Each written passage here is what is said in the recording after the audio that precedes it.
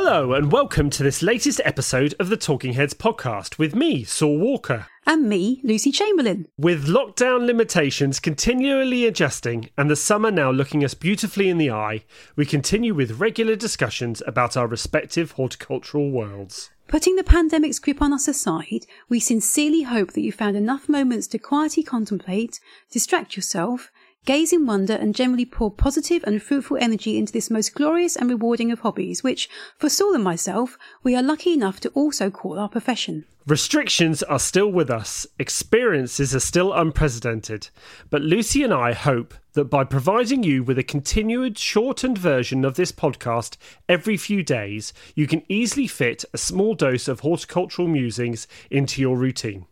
We will, of course, still bring you longer bonus episodes too, when we chat to inspirational peers on more in-depth gardening topics. So fire up the kettle, get comfortable in your favourite chair and join us now for a 20-minute escape into the busy and exciting world of the modern head gardener.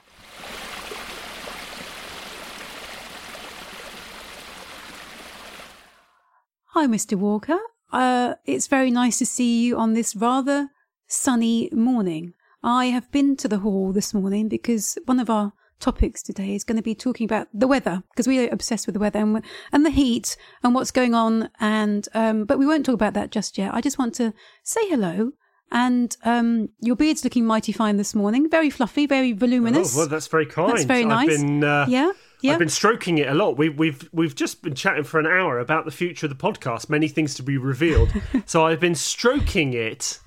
So it must be, is it Gandalf? Thinking a lot. Gandalf, yeah, maybe? Yeah, it's got a nice little point going to it. That's good. Yeah, so that's good. Anyhow, it's all exciting stuff. So, this morning, as I say, we do want to talk about the weather and the heat specifically, because we have had some really high temperatures going into the 30s, both in Essex and in Devon and all throughout most of the UK. So that is definitely something that's steered our gardening activities this week, and it will do for the next for the foreseeable future. But before we talk about that, we do want to just touch on again what's happening in the industry. We did talk about that in a previous podcast episode, and we mentioned about the Eden Project sadly having job losses and redundancies, and it's now been revealed that the National Trust very sadly is following suit, isn't it? Yeah, it is. I heard some rumours about a week and a half ago, but it was this week that the National Trust confirmed they're going to have to lose 1,200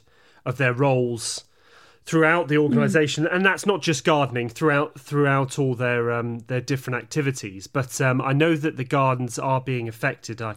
I started my career with the National Trust down in Cornwall, and so I still have a lot of ties there, and of course a lot of sympathies for the teams.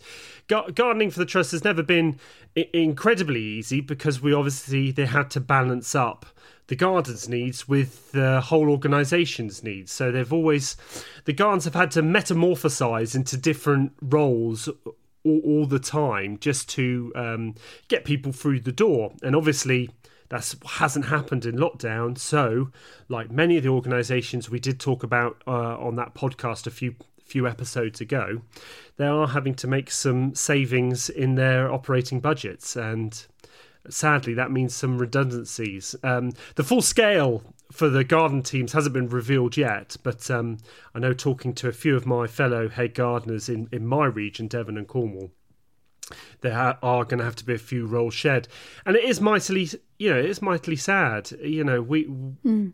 We as an industry are a tight knit group. Whether you work for the Trust, private like us, or one of the other organisations, or you're self-employed, we generally do know each other in some fashion. We see each other at societies, group meets, professional symposiums, the shows. So to learn that some friends may not be able to keep their jobs is it's been some sobering moments this week for me, chatting to friends. But all I can hope is that people will get out back into their gardens, go and see the National Trust gardens, go down to Eden, go and see other gardens to get inspiration for their spaces, because all that entrance fee and all that publicity that you're giving to the gardens, tell your friends, means that they can hopefully build up their garden teams again, because there's nothing more important than having a skilled, well-financed and well-supported gardens team to keep some of our most beautiful and historic gardens both relevant and up to a really good standard, so that they can inspire future generations. Yeah, I think we've had a few people on Twitter this week pick up on what we've been talking on just now. And the concern, I mean, like I say, obviously our main thoughts are with the poor souls who have lost their positions for the moment, and we very much hope that they find re-employment soon. And we hope that the economy picks up and people, as you say, do not just visit the gardens and pay the car parking fees, but then start going into the gardens and using the restaurants and the cafes, which is what then injects more cash into these lovely historic sites. But there's concern that if there aren't the garden staff there to look after these estates, and what will happen to the quality of those gardens. So we will keep an eye on that, and I'm sure that will be a topic of a future podcast when we have a more of an understanding and time has lapsed a little bit more, and we can see some tangible results and experiences that people are finding. So yeah, it's as I say, it's incredibly sad. Our hearts go out to everybody who's been affected, and we very much hope that it's just a temporary thing, and things do, hopefully, the balance is redressed and things move forward very, very soon. Yeah, moving on from as I say, that news there, we do want to talk today about the heat. I've been to the hall this morning, and I've come back with a glow on, and a little bit of Lucy, yeah, a bit of moisture sticking to me here and there, and yeah, no, I just mean on my brow. That's what I mean. So thank you very much. And you've been mopping my brow. I must say, if it was yesterday, I had sweat almost in every area. Oh my god! It was scorching yesterday.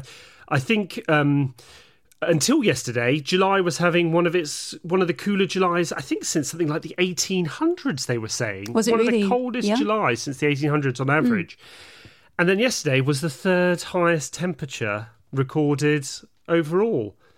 So that is crazy to think about just on a sort of the environmental message, but also from the point of view of being a gardener, you generally build up a tolerance from early summer of the heat, and when it comes to these later heat waves that we have in July and August, you are able to cope with them a little bit better while you're working outside. But yesterday I was just pulling onions, and I was feeling like I had gone about 10 rounds with Mike Tyson or Evander Holyfield.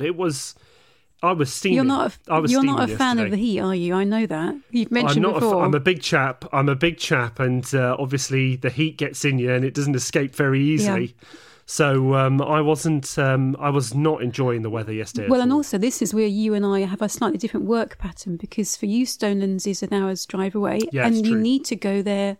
You're as I say, full time there, and you need to be there for the 8-hour day. And so in the heat of the day, you need to carry on working and choosing your jobs, either working in the shade, and you've mentioned about working in the woodlands before. But yes, and whereas because Donnellan Hall is literally about 2.5 miles from my house, I can, which is what I did yesterday, because I knew it was going to be in the 30s. I went in early. I got all the irrigators set up. So I think I did 7 till 11 in the morning before it got too hot. Came home. And then I went back from 4 o'clock onwards into the evening, because, as you say, working in that heat is just, it's a very unpleasant thing to do. And the wall kitchen garden that we've got at the hall is probably one of the most labour intensive areas at this time of year. And it's surrounded by walls. It's very sheltered, and it bakes. There's things that you're trying to do, like, tying in the tomatoes or harvesting crops, and you're in the full sun, and any time, from midday onwards doing that into the afternoon before it cools down is just, it's very unpleasant. So that's what I was doing yesterday. I've been into the hall this morning again to set the irrigators up. We have and I think it's similar with Stonelands, isn't it? We have areas of formal lawns, and then we have more rough grassland. So we have a sort of an understanding with the owner that we, in the heat of the summer, the formal lawns we will irrigate immensely to keep them green, because they're right in the front of the house. We've got the big circular lawn in front of the house, which the gravel driveway is around the perimeter of that, and then the side lawn, which is then goes on to the terrace, and the family spend a lot of time on the terrace next to the house. So those areas of lawn, we have promised them that we will keep irrigated and as green as we possibly can. Other areas such as the orchard, the areas by the nuttery and the herbaceous borders, they're just left to do what they can do. If they go singed off and brown and die back, then that's that. That's just what it is, because we can't irrigate the whole area. That would just be so impractical and wasteful of water, which is obviously a very valuable resource. So, at the moment I have got irrigators on the lawns when it's this kind of high 20s, early 30s temperature. They're going pretty much all the time. That's what I've done this morning. I've put the seep hose along the Philadelphus walk, which is a long pathway about 15 to 20 metres long. And the seep post has gone up one side, down the other, so it's also watering the Philadelphus. And I will go back there later this afternoon and move it to another pathway, and then I'll put the irrigators back onto the lawn tomorrow. And that pretty much is what we have to do to keep the grass green. If I know a lot of people with small gardens, private gardens, our neighbours, I can hear they've got their irrigator on their lawn all the time. So you've got two choices, haven't you, really? You can either irrigate and keep it green, or you can go, do you know what? I'm going to leave it. And most grass will just enter a dormant state. It looks like it's dead, but it's actually not dead at all. It's just completely gone into dormancy. And, it's a lot easier, but it's obviously aesthetically not quite so attractive. Yeah, I think watering has become a really interesting topic in the last few years. And not only just on the environmental message, but also the fact that our climate is changing, and it's especially noticeable in the West Country. We're known down here for having a mild but maritime and quite a wet climate, or at least we did. I've got to say, the last 3 years have been incredibly complicated in knowing what to do in terms of irrigation. We've had incredibly dry summers for probably 3 years running now. This year may have seemed wet, but actually, because of those previous 2 years of dry, the ground still is drying out incredibly quickly. Nigel and I, my colleague at Stonelands, were clearing the river path, just giving it a tidy up. The Dawlish Water, the river that runs through the garden, has almost dried up at one point of its course, and that's happened 3 years in a row, and I've got to say, I don't think that is usual. Anyway, this just leads on to really difficult decisions to make in our watering practice, because, like you, I've got 16 acres. There's no way I can water 16 acres. And I've got to be very mindful of making sure that our recent plantings are established properly. So especially things like trees and shrubs. Once they're established, they're fine, and they can get away with periods of drought. Their roots are down quite low. But actually, for a good 2 to 3 years, and especially the plantings I've made over that time, I've had to regularly put like a lot of water on them just to keep them going through periods of drought like this. Also, vegetable gardens. For the start of the season, I must say this year, I didn't have to water so much. I thought we might get away with it, but actually in the last month we've had very little rain down here, and I've had to start irrigating the vegetable garden again.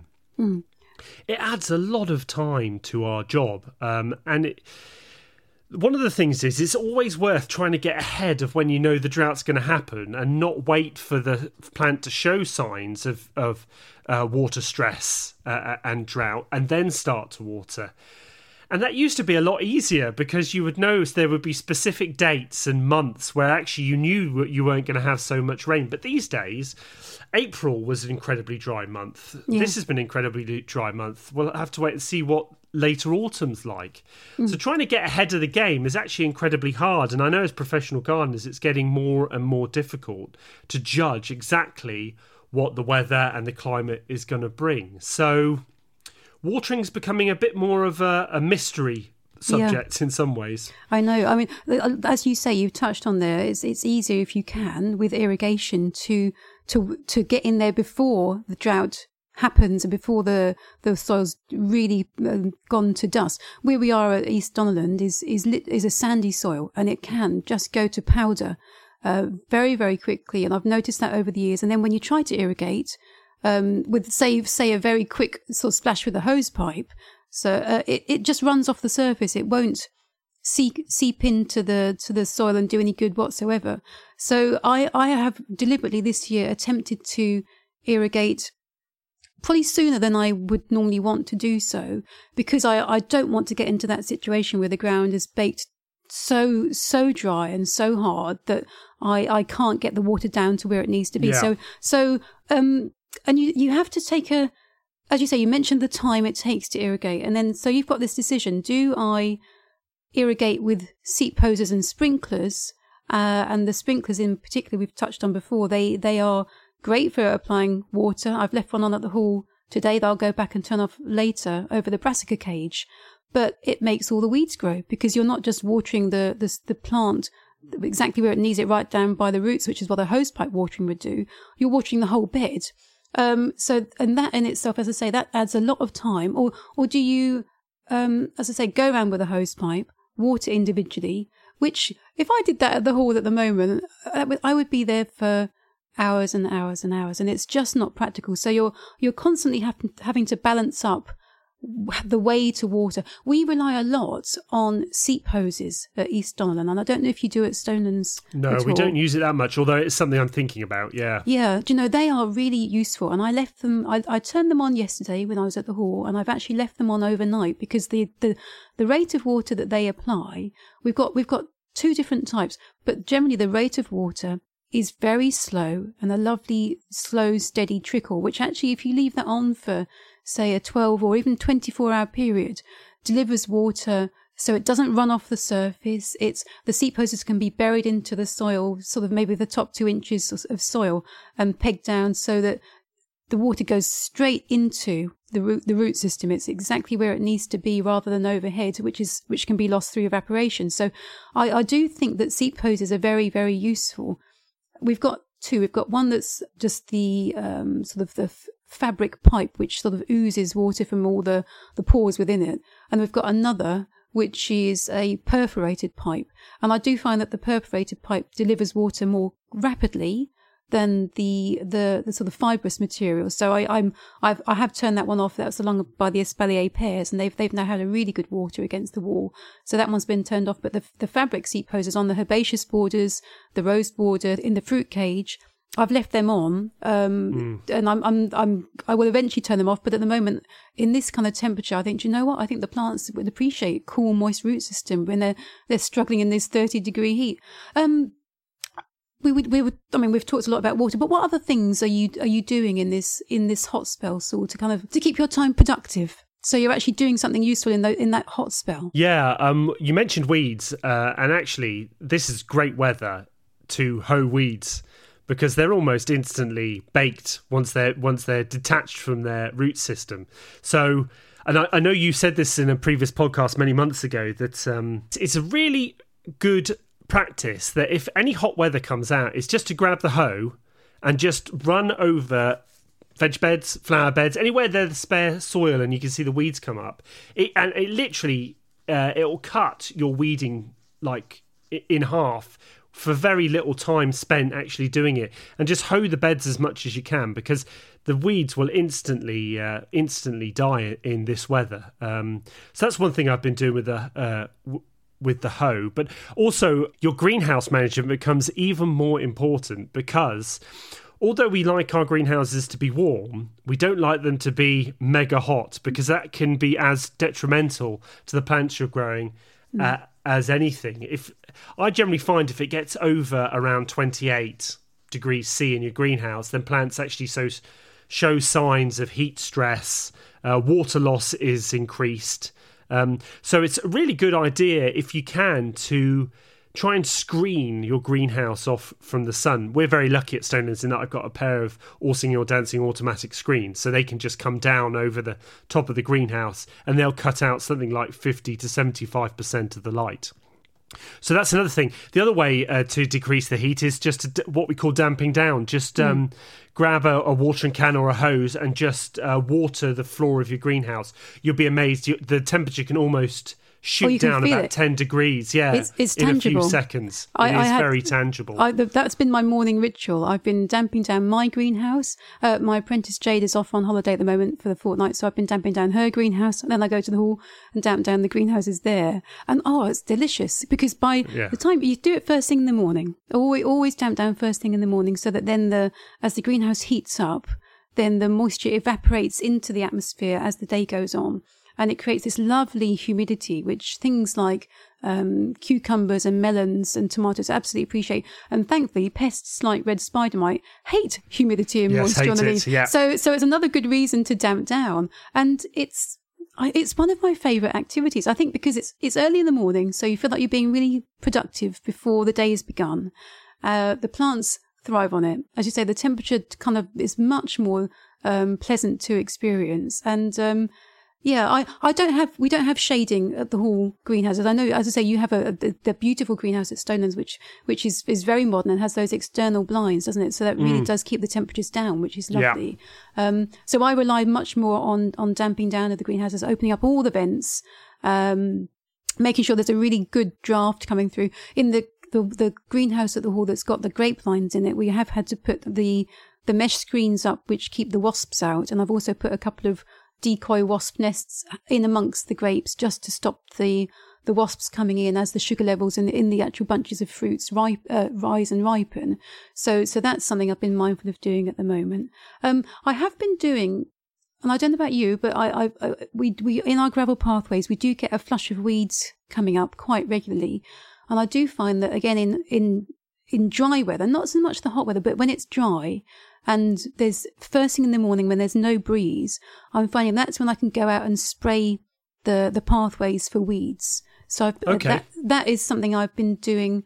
I don't do it a lot, but I am mindful that, as I say, with the irrigators going here and there, sometimes they overlap the pathway and you do get a rash of weeds developing. So, and I find later in the day with the heat, you tend to get thermals developing and strong breezes arising. So I'm always, if I need to do spraying, I will do it first thing in the morning. Yeah, and it's a nice job to do in the morning because it's usually heavy backsack sprayers or something like that. I find hoeing in the morning very gratifying as well, just like you, because you feel like you're getting a lot of work done in very little time.